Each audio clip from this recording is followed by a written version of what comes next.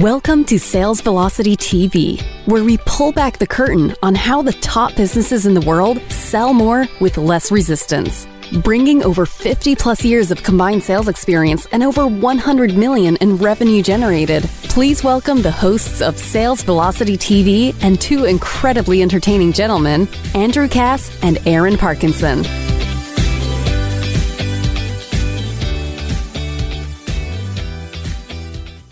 Welcome back to another episode of Sales Velocity TV. I'm Andrew Cass. That's Aaron Parkinson. And, we're episode 14 now, and I'm just hoping we're living up to the incredibly entertaining gentleman. The jury's out, but the introduction, I chuckle every time she says it. How you doing, man? I find us entertaining, and that's really all that matters because it's our show. Well said. Well said. Hey, listen, we got an interesting twist here today, which I'm going to let you explain. But before we get into the true or false theme that we're going to probably bring out more than just today, we got really great feedback on episode 12 where we broke down the business of Tom Brady and the TB12 method. We're going into Super Bowl 55 weekend at the time of shooting this, or 2 days before the Super Bowl, now that I think of it. Who do you like?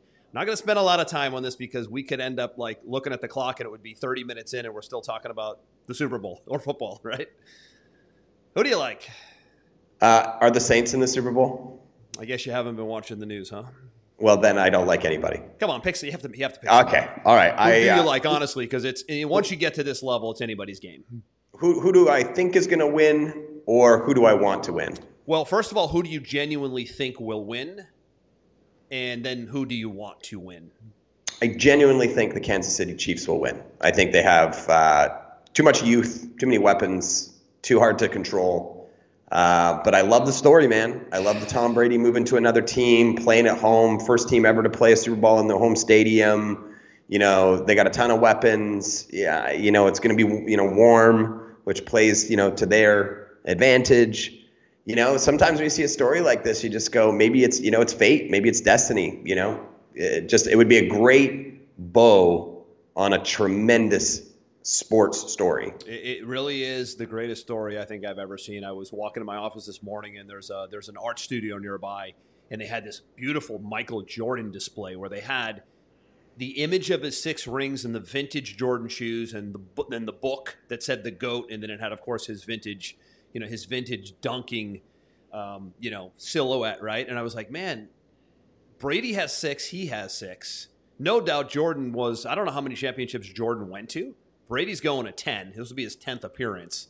So these guys, they are neck and neck as the GOATs. The greatest athletes of all time. But here's my thing, is of course I'm a huge Brady fan and I want them to win and I will be very upset if they don't and I will be really pulling for him. But my thing is, at the end of the day, the Super Bowl always comes down to turnovers. Whoever can control the ball and hold on to the ball and not throw the interceptions, not make the fumbles, will win the football game. 99% chance that will be the case. So it's all about ball control and not turning it over because these teams are so evenly matched at this level that it just comes down to who makes the fewest amount of mistakes. But of course, I want Brady and the Bucs to win. That brings up a great question, which might be the tipping point. I can't remember the name of their rookie on defense for Tampa, but he is unbelievable at causing turnovers, and he went out of the game against whoever they played last. The Tampa Bay Bucs played last. Beat the Packers. Yeah, he went out middle of the games, and I don't know if he's going to be back. I don't know if you follow the team. That's another thing. Who's out, who's in, who's healthy, who isn't. There's this COVID thing going on. God forbid any of these guys. These guys are probably like in their closets this week because if they test for COVID every day. And if you test, you're done. It's like you're out for 2 weeks. And this is the Super Bowl week. So I'm always like looking at the news saying, God, these guys must be like just not going near anybody to not risk not being in the Super Bowl. Do not work out. Do not go outside. Near another human being until you step on the field on Sunday morning, right? But anyways, Absolutely. Let's get rolling here. So I'm going to let you talk about the framework of today since you created this little theme. And I think it's one of those, this will be an entertaining episode, but also very instructive because naturally it's going to tie to your sales process. But it's called True or False, Aaron. And tell me what the format is here. I know, but tell the listeners and viewers. Well, we're going to talk about some extremely important things to optimize your sales process to sell more efficiently. But rather than just tell you all the answers, I thought let's make it more entertaining today. We're going to play True or False. So what's going to happen is Andrew's going to ask me a series of questions, and ask me if they are true or they are false. And then I am going to actually give the answer. But while he's asking me, I want you to ask yourself, A, do I know the answer to this question? And B, what do I think the answer to this question is? And play along with us and see how good your knowledge is around your sales process. Because if you don't know what your baselines should be for things, then you just assume that everything's working properly. But if there's a baseline that everyone else who is super successful at what you do has, and you don't have it, then you can immediately zone in your focus on where you can improve your sales process. So today we're going to be playing True or False. I think it's going to make some return visits through our show. Obviously, it's dependent on the feedback we get from our viewers and our listeners. But today we're going to play True or False. Andrew, you get to go first. Oh, boy. You get to ask me questions. I'm going to answer. You want to go back and forth, me one, you one, or you five, me five? Whatever you like. We go back and forth 1-to-1, or we can go 5 me first, 5 you second. I'll let you make that decision. All right. So the other thing you want to be thinking about here, as you know, everything here pertains to sales and in selling and improving your processes, is Aaron and I might have an answer based on our experience, right? So these are what I call experience-based answers, which is important, right? You're leveraging our experience by watching the show or listening to the show, and you might have a different opinion, which is great. But the key is this will hopefully create awareness in your business as to how do I handle that particular question. This is really good for exposing unknowns in your business. I think that the best business owners in the world, Aaron, they have a lot of knowns in their business. Businesses that struggle have a lot of unknowns in their business, meaning there's a lot of things they don't know, which is why they can't really make big decisions to scale. Right? Well, so and this will help you know more about the process of growing and scaling and selling more. Absolutely. And the key here that you just brought up is that, one, you have to know your numbers.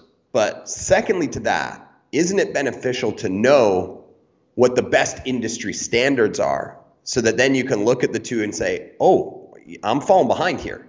I need to be able to improve. And I know that I can because somebody else is doing it better. If somebody else is doing it better, then that means you got room to improve and you know where to focus your time. Little hinges swing big doors, as they say, right? These are like little things that, you know, you just chip away and chip away and chip away. And you're like, man, we're having a tremendous result right now, right? So I'm going to hit you with the first one, buddy, okay?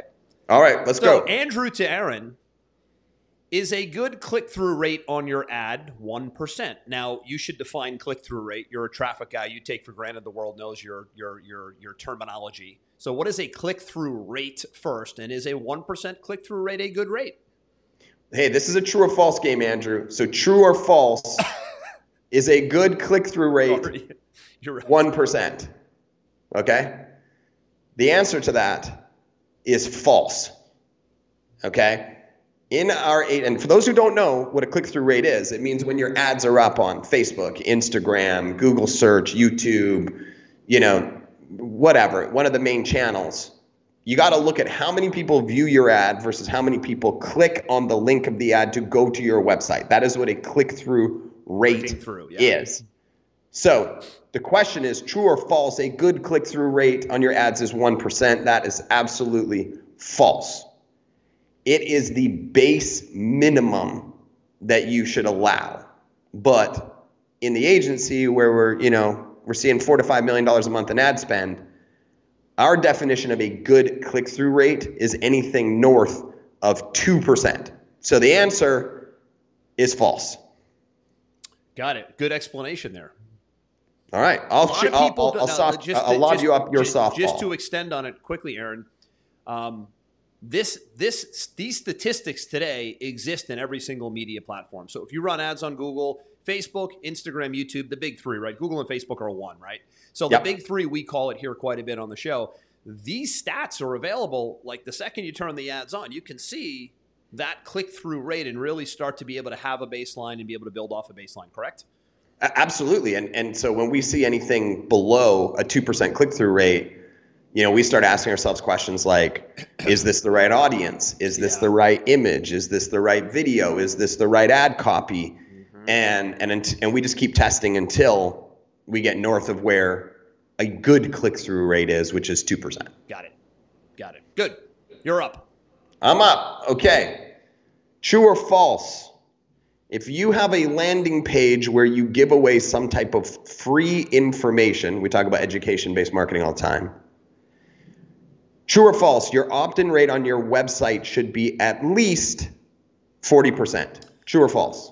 I would say true with a caveat, right? And the reason I say true is because normally when you have what's called a low threshold offer, right? So I'll talk high threshold, low threshold, right? A low threshold offer means somebody gets to your website, you have a free report, a guide, a cheat sheet, a demo. It's pretty simple. Like, there's no awkwardness. It's just, do you want it or do you not want it? Does it make sense to you? Is it compelling or is it not? I'll sign in and get it done. Low threshold offer. When you have hula hoops to jump through to get to the offer, and maybe it's a free report or a cheat sheet along with a strategy session or get on the phone with someone, now you have what's called a little bit of a high threshold offer where now there's people involved and maybe you don't necessarily want to connect with somebody. So as long as, so my little disclaimer, right, is as long as it's a low threshold offer only, just information, just exchange of value, yeah, you should be looking at a very high conversion rate. I mean, 40% is even high. And it depends on your industry, right? But yeah, that's a number that if you can hit those numbers, 30 to 50%, meaning 1 to 1 in 3 to 1 in 4, right? That's a really good number. 1 in 3 to 1 in 4 people hitting your website and signing in to get your thing. You can build a monster database that way if you've positioned the information the right way, and if it's a low threshold offer only.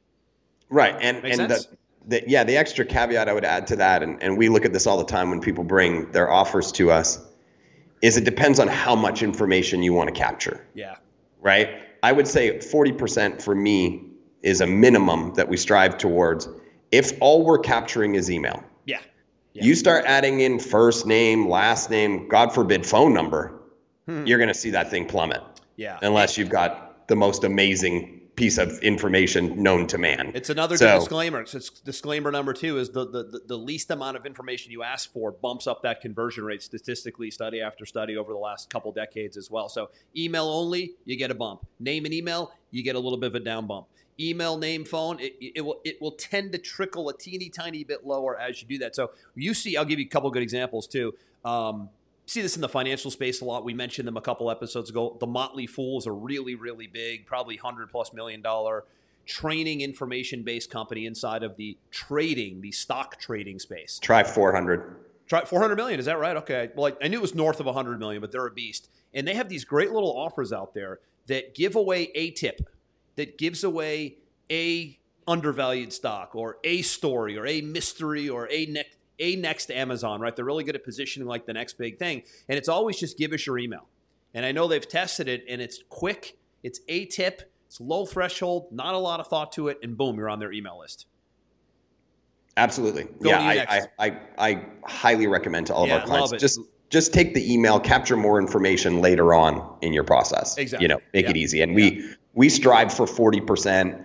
We actually feel like we've dominated when we get to about 60%. Yeah, 60s, you're a rare bird, and that's going to be some amazing copy. But I've seen it done. All right, I'm going to you next, right? So, all right, true or false, you should test at least one new image, video, or piece of copy per week on your advertisements.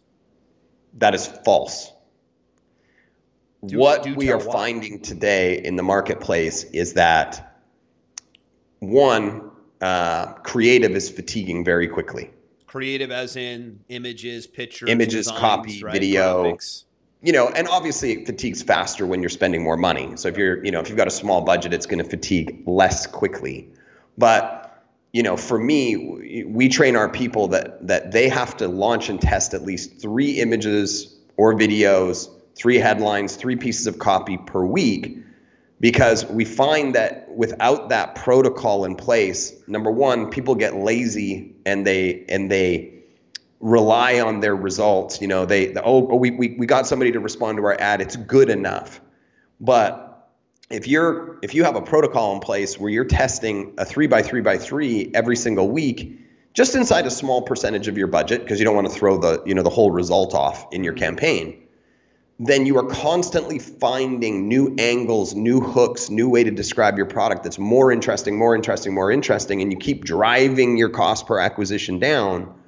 And that's the difference between amateurs and professionals. Amateurs will come in and say, let's test a few things. Oh, we found something that works. Okay, now let's just scale it and, hope for the best, right? And professionals will say, okay, yeah, great, we found the thing. Let's start to scale it. But let's be trying to beat it every single week, because that will keep driving it down and it will stop that creative fatigue. So the answer on one video, one image, one piece of copy per week on your ads is false. But if you're not doing any of this, just start with one, right? Get one thing. Yeah.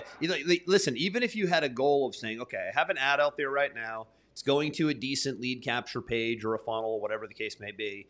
A lot of times what happens is, we see this a lot, is you'll get that first ad out there. You'll have a funnel or a website out there. You'll run and you just walk away from it. They think like magically it's going to work right out of the gates the first time. You should get in the habit of, even once a week at first, saying, okay, this week, what will it be? What's the task this week to optimize this advertisement? Is it going to be a headline change? Okay, that's the one thing this week. Is it going to be a video tweak or an image tweak? That's the one thing this week. And then you can start compounding that. But I find that a lot of people don't, they set it and forget it, Aaron. You know this. And it's like, well, that's not the game. I mean, this is the beginning of the game, not the end of the game, getting an ad out there, right? It's lazy. Yeah, lazy and not always lazy, just lack of knowledge, right? Or uneducated. Yeah, uneducated. A lot of business owners don't know the stuff that we talk about here. And this is all designed to give you more speed to the result that you want, right? Absolutely. All right, you're up. All right, true or false? If you have a strategy session funnel, you should have at least a 5% booked call percentage from people who view the page where somebody can book a strategy session with you. True or false? 5%. 5% booking. Oof, I say true at least 5% personally. I say true at least 5%. So let's dissect that, right? So you have somebody that sees what it is that you do. They sign in, usually. You're talking, is this like a wide open calendar page? Do they need to sign in? Yeah, let's say somebody opts in, they see a little video sales letter, and there's a call to action to click the button below and book a strategy session with you. Would you expect we're above or below 5% to book a call with you if it's done right? If it's done right, you need to be well above 5% in my view. I mean, 5% would be like, geez, we're only getting 5% of the people to click and book a call. I'd be concerned about that, right? I'd want to know. Then do you want to change your answer? You seem to maybe disagree with me. Well, you just said, I said true or false. If you have a strategy session funnel, you should have at least 5%. I said true, at least 5%, minimum. All right. Minimum, yeah. All right. You agree? I agree completely. Yeah. We shoot for 10 to 15. Exactly. I mean, yeah, that's really good. And that's another number that a lot of people aren't looking at. So interestingly, I was having a conversation yesterday. So on our platform, Pipeline Pro, we have what's called the calendar conversion system, right? Which is different than just a calendar booking system, because for that reason, I want to know if 10 people book on my calendar, first of all, how many are booking, how many are showing up, how many aren't showing up, and how many just completely get away or how many cancel, right? When you know those numbers across the board, you can shore up your booking process big time. And that's the business most people are in today, is as great as the internet is, the internet has created a platform to be able to have more conversations with more qualified people. Some still think that the internet has been put in place so that you don't have to speak to anybody, and the internet will do all the work. That used to be the case, but I'm telling you, frankly, right now, it's not the case. So the more you can use the internet to get people offline, to get them onto a phone call, to get them onto a Zoom session, the better your conversions will be, and the more price elasticity you'll have, because as you connect with human beings in real time and you're not hiding behind the computer or hiding behind a website, you will be able to charge more for what it is that you do. You make yourself more readily available. Very big statistic to know in your booking process is don't avoid connecting with people, connect with people, and use the internet as a way to connect with more. Agreed. I'm up. Yes? Yes. All right, cool. So true or false? Let me see here. I'm going to bounce around just in case you might have been prepared. We didn't see these questions, did we?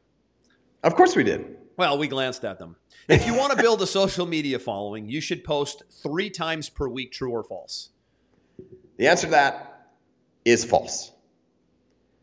You should post as often as you can. I would say a minimum of 1 post per day. And statistically, what we have found is that the more you post, the more your stuff gets pushed out to the audiences that you establish, the more followers you get, the more likes you get, the more views you get. It becomes this self-perpetuating cycle. You know, I have a friend of mine who has, he's got about 9 million followers on Instagram. And I remember when he questioned with his team, should we start posting more than once a day?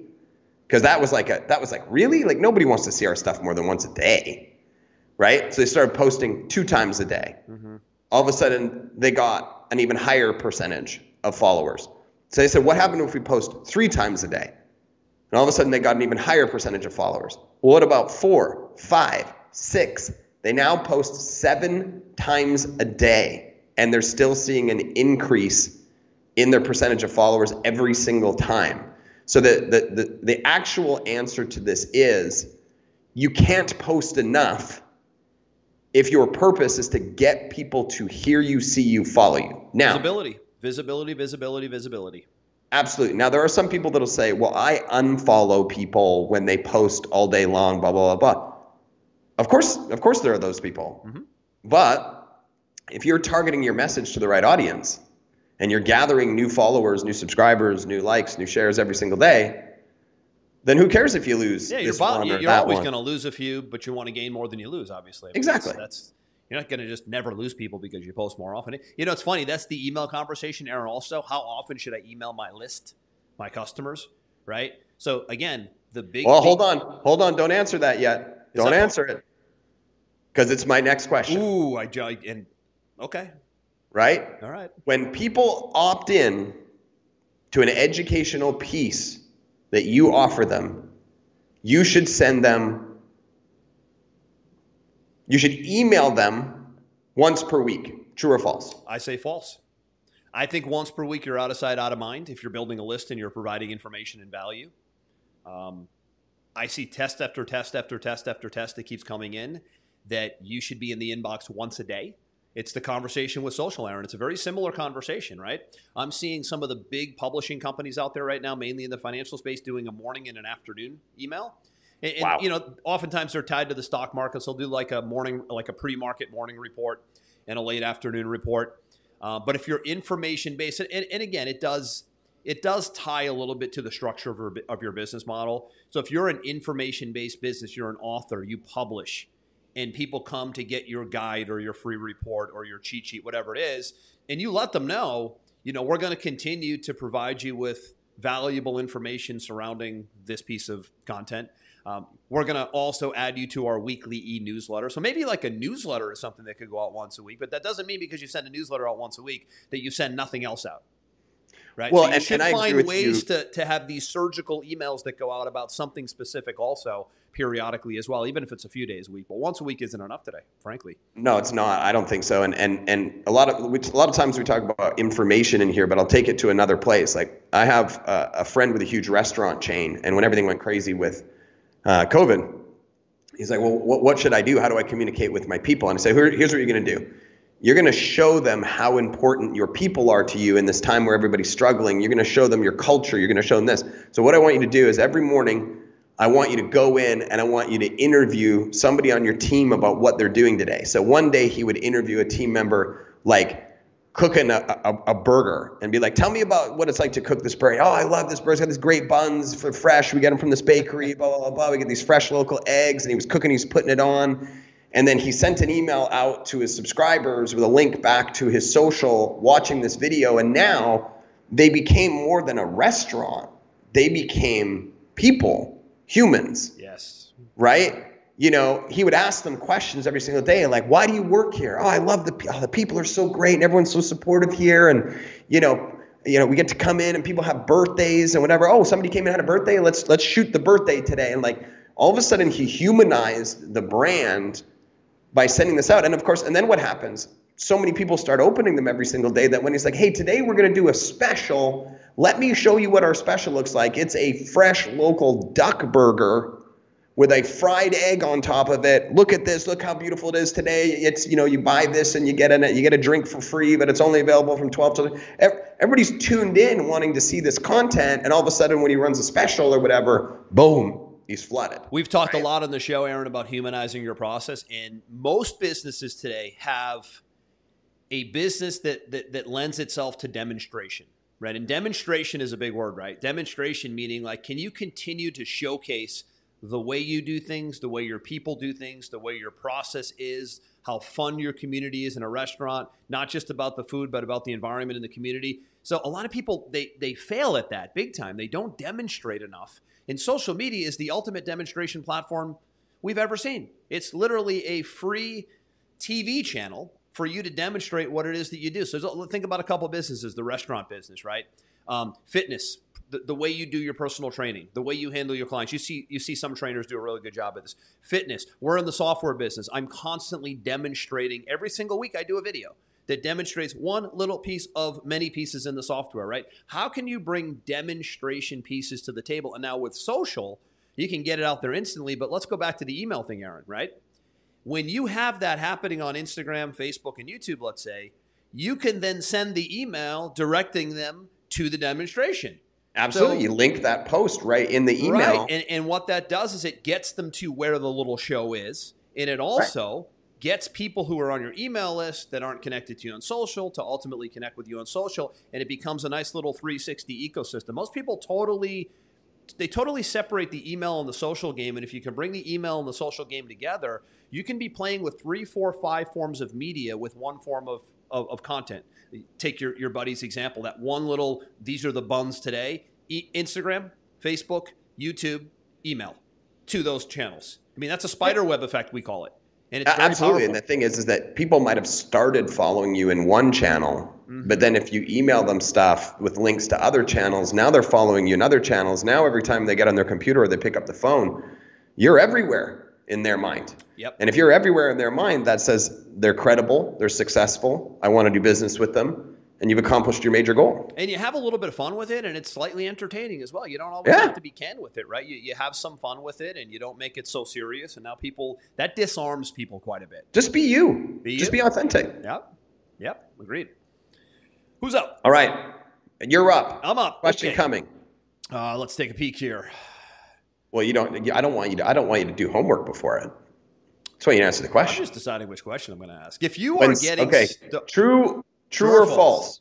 Okay. True or false? If you are getting started online today, you should focus on one channel before you learn another. And by channel, you mean media: Facebook, Instagram, YouTube, Google. Correct. That is what I mean. The answer to that is true.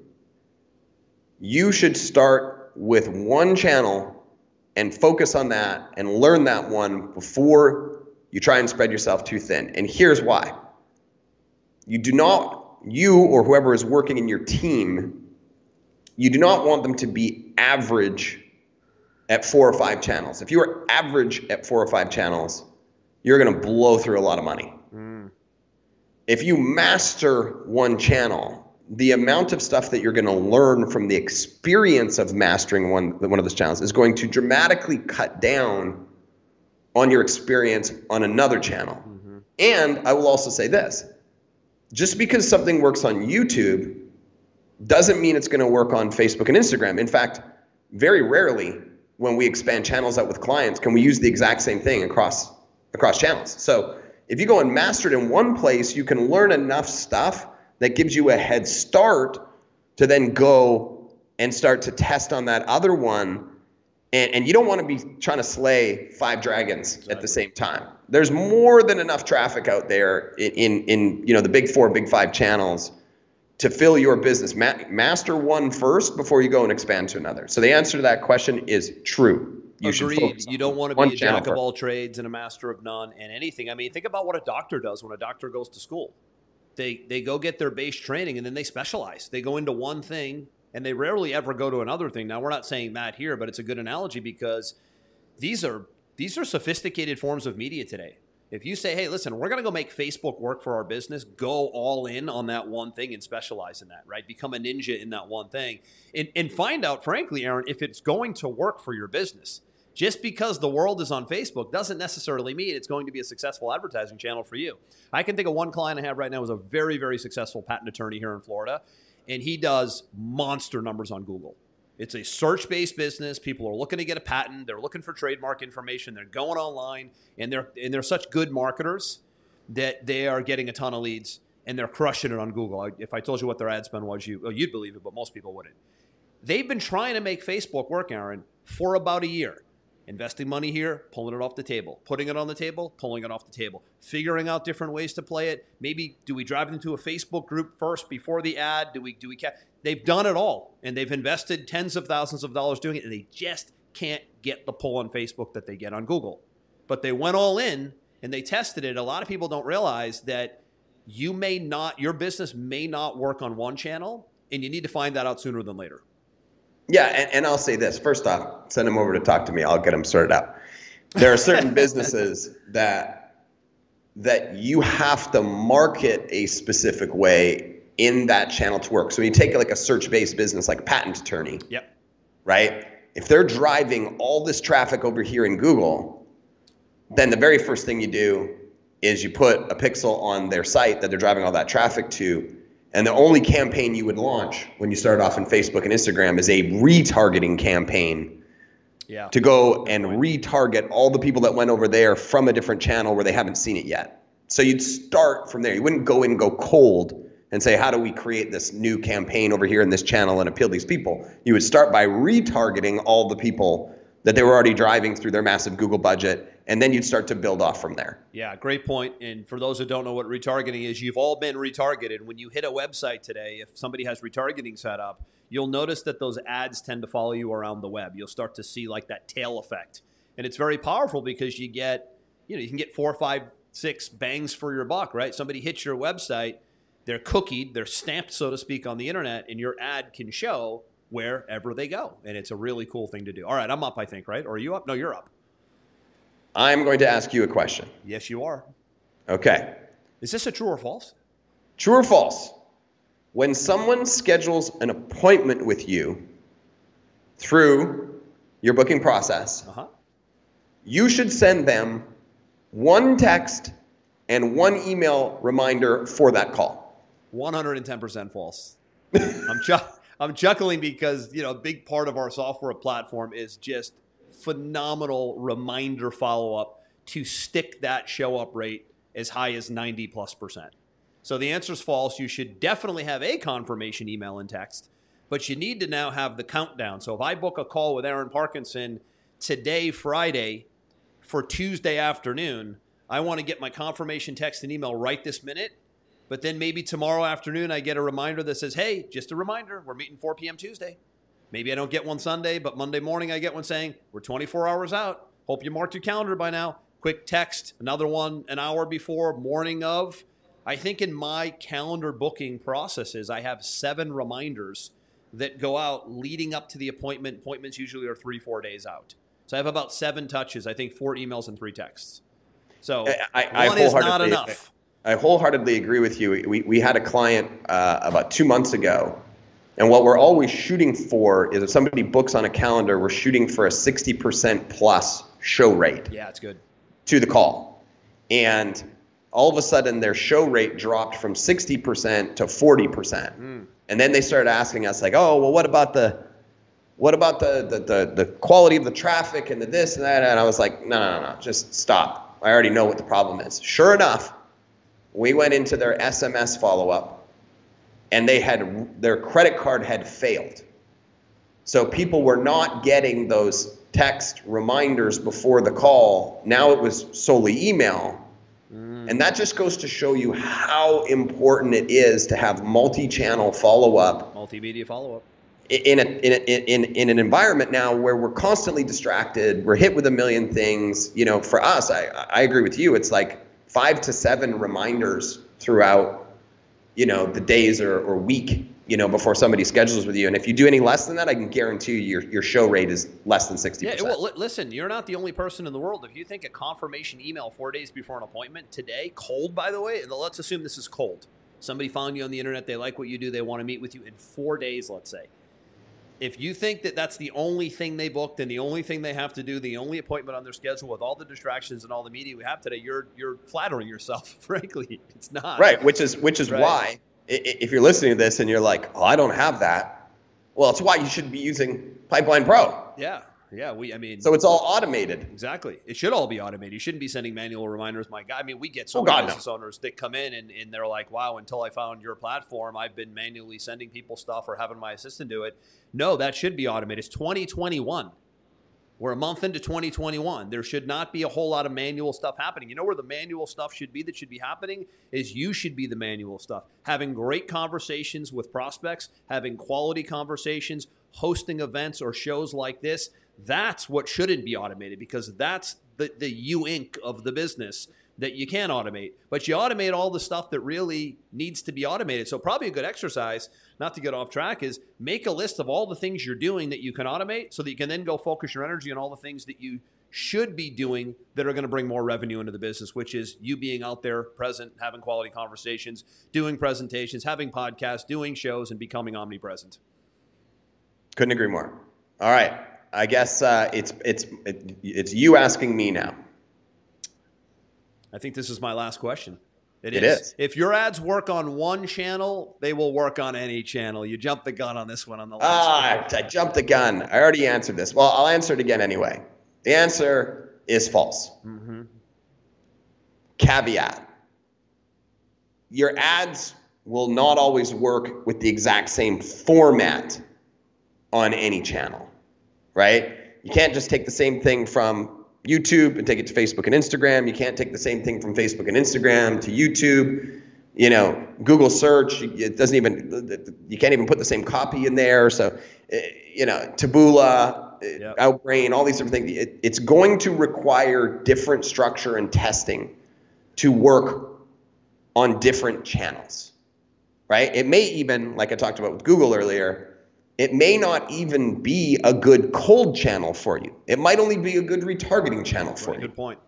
These are things that you have to test in order to know what the format is. Like we had a client a couple months ago, Andrew, absolutely killing it with their supplement on Facebook. They said, can you help us do YouTube for this supplement? Bro, we tried like 27 different versions of videos for this supplement on YouTube. I could not make it work. I'm not saying that it can't work. I'm just saying that I personally couldn't get it to work. They couldn't get it to work. Yeah. 8-figure company, you know, crushing it. Smart people on their team, smart people on my team. We tried so many different angles on this thing. I could not get people to buy this supplement off YouTube. But on Facebook, we were smashing the thing all day long, every single day. It's the exact reverse of the lawyer I just mentioned, right? You just, some channels, just sometimes you won't crack the code. But it doesn't, but so many business owners get so down and out because of that, right? There are so many opportunities today with Facebook, Instagram, YouTube, Google, TV, some of the new social channels popping up, direct mail, I mean, podcast shows like this. There's so many ways to go, but important that you pointed out earlier, go deep down one path and know for a fact that it may or may not be the channel for you before you start moonlighting, right? Moonlighting. A lot of moonlighting happening today where there's, and again, it's sometimes it's unconscious, right? There's so many options. Yeah. I mean, the crazy thing is want to moonlight. We'll dip our big toe in the water over here. We'll drop a fishing pole in the water over here. And we're like, we're just dabbling. You never want to be dabbling when it comes to buying media. You want to be really committed. You want to get really educated and you want to really go deep. And then you can decide, is this a channel we can scale or is this a channel we need to maybe cut our losses in and get to another one? Yeah, and I can tell you, like, I know this guy, Caleb. I'm not sure if you know him or not. Yeah, you mentioned him, I think, on the last But he still crushes supplement product sales in newspapers. In newspapers, yeah, you did mention him a few episodes ago, actually. Advertorials in newspapers, and still, and I laughed because he's like, I said, do people even buy newspapers anymore? I wouldn't even know where to go to advertise in a newspaper right now. I'm sure I could figure it out. And he's like, Today's still around, I would think, right? I see them. Yeah, he's like, listen, man, my demographic is supplements for people 55 plus. They still read the paper. There's less people advertising in newspapers anymore. They've all gone digital, so I got less competition. All I got to do is find the right ad, put it in the right paper, and then I duplicate it out across, 100 other newspapers, and I make way more money advertising my supplement in newspapers than I do in digital. I was like, you know what? I have to believe, Aaron, that guy could make TV work because that same demographic is a TV demographic. The newspaper demographic is also a traditional TV demographic as well. I would think that I don't know. I mean, that's a whole different channel, but again, it's a channel. It's a channel. You're up. I mean, the green lip mussel is one of the greatest, examples to look at. The what? Green lip mussel is this very, very famous supplement out of New Zealand, great for cognitive response, so on and so forth. It does okay in digital, but the biggest success of all that was when somebody took it on an infomercial with, his name is escaping me right now, the really famous interviewer guy. It's not Dan Rathers, it's is it the guy that is it guy with the glasses, slick back hair. He just passed away like a month ago. You're right, it's on the tip of my tongue. It'll come to me. He was like a 60 Minutes type guy. Yeah. He passed away. Anyway, they ran this hour-long infomercial with him interviewing the co-founder, talking about all the great benefits of this supplement. They had like $500 million in sales off this infomercial. Amazing. So that channel was perfect. Yeah. But they had to go deep to find out. Yeah. They didn't just go, hey, let's just dabble over here. They were like, okay, let's learn it. Let's gain knowledge. Let's access experts. Let's know all we need to know. Let's also find out how we need to structure the advertisement and the offer for that network. That's not dabbling. That's doing heavy due diligence and committing. There's a difference. Absolutely. All right. This is the last one question. Is for me. Drum roll. Hold on. I think I have a drum roll. Hold on. Do I have a drum roll? No, I don't have a drum roll. I'll have a drum roll next week. All right. You want me to make you one?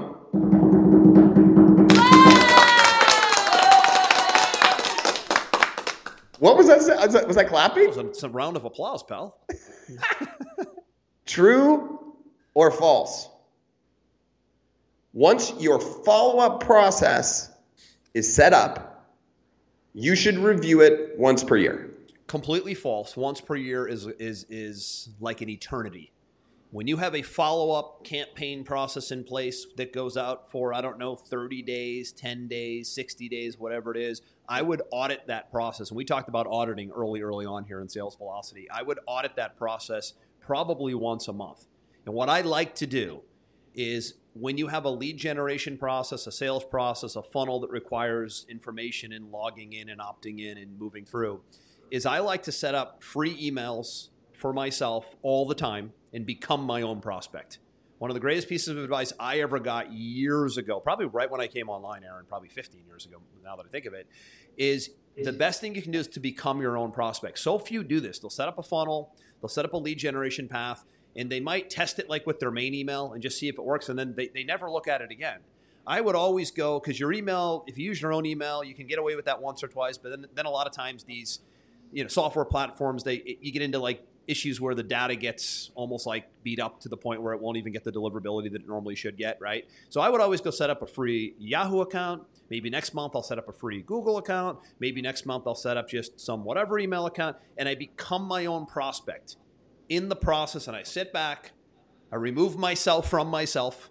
I sit back, I take notes, I watch, and I go, where can we improve? So I noticed that this email wasn't going out at the right time. This email didn't go out at all. This one had a typo in it.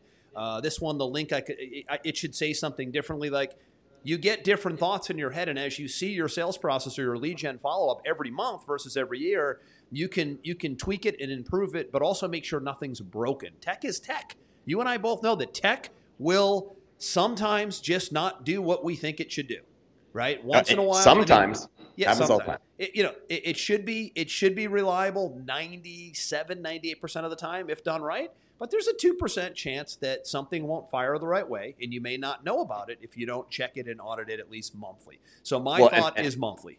Yeah, and one of the examples of this that really stood out is when COVID hit, there was a couple of really big brands that had these long email autoresponder series.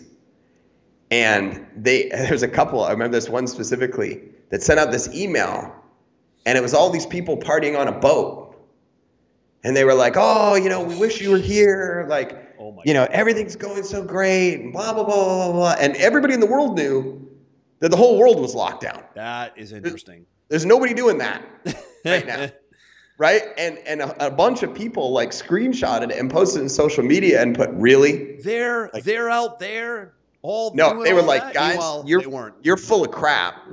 And you're hurting your brand because you've set and forget this thing, and you haven't actually reviewed it to see if it's still congruent with what's happening in the world, and then you just look like an idiot. Great point. Yeah, it's funny, but it's not funny because it probably cost them a lot of potential sales or leads or whatever their process was, right? It cost them credibility, right? Which ultimately leads to leads and sales. And listen, things change also, Aaron, right? So if you're not constantly auditing your follow-up process, you might have an email going out like on day 7 that says something regarding a product that doesn't exist anymore that you removed 3 months ago if you don't have someone on this.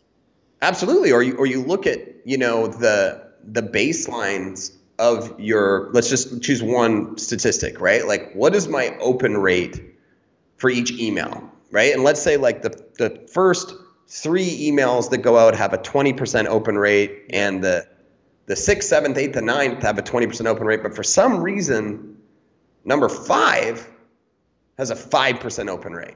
Well, what's the problem with this one? Is it the subject line? Is it like, or reverse? Maybe that one has a 70% open rate, right? Like, what was it about that one that was so special that I can then learn from and see if I can implement and carry out through everything else? Great point. That's that auditing process, right? That needs to happen frequently in your process, in your follow-up across the board. So we did 10, 5 and 5. That was fun. True or false? Yeah, I thought it was super fun. True or false has officially come to its end of its first episode. If you feel like having some fun and you're watching this on social or whatever, post your own true or false questions for us. We're happy to answer them in the chat, in the comments. But Andrew, we've got a big weekend coming up. Your hero, Tom Brady, going for his 7th, looking to tie the great MJ, Sir Ernest. Not tied. He's already tied him. He's going to surpass. He's going to surpass. My apologies. So my apologies. Let's please get this straight before we, before you get on this show. Let's be accurate here, okay, please? My apologies. Super Bowl 55 is upon us at the time of this recording. And hey, listen, for the viewers that hate football and are sick of us talking about football, at least for like the next 7 months on Sales Velocity, you don't have to hear us chime in about the NFL for 5 or 10 minutes in the beginning, like we're known to do during football season. As much. There could be pockets of news coming out here and there, right? Absolutely. But hey, listen, another thing I want to bring to the table here in addition to this true or false theme is the sales prevention department is going to visit Sales Velocity. And it's really funny. I used to run, Aaron, as you know, I ran in Florida for 9 years. I ran a monthly seminar business called Renegade South Florida Entrepreneurs. It was really a lot of fun to do. It was like this show for 3 hours every single month, a seminar, right, on marketing, sales, and process, and business growth and entrepreneurship. And I kicked every event off with this 10-minute little segment called the Sales Prevention Department. And it was just every month I would gather one pathetic business that just completely dropped the ball from front to back on any possible process that they would. It could have been a restaurant, could have been a car dealership, could have been an online supplement company that I bought from. And I closely watch how they handle their customers. I've got one that just popped in my head. I can't wait to share it. Put it in the bank. Yeah. Put it in the bank because, listen, there are so many businesses out there that are literally preventing sales because they're so thoughtless in their process. It's coming. I can't wait. Are we doing it next week? I don't know. We'll see. We'll see. We'll figure it out. But hey, hope you enjoyed this one. This was fun, Aaron. Always a pleasure. If you're not downloading Sales Velocity Radio on Apple, Google, Spotify, Amazon, do so. Great on the go as well. Naturally, we're live every single Friday at 11 a.m. Eastern inside the public Sales Velocity TV page. Everybody have a great rest of your week. We'll see you in the next episode. I'm Andrew Cass. That's Aaron Parkinson. Over and out. We hope you enjoyed this episode. Sales Velocity TV is powered by Pipeline Pro, the ultimate all-in-one sales pipeline management and marketing automation platform that makes all others obsolete. And we can prove it. Take a tour at gopipelinepro.com. See you on the next episode.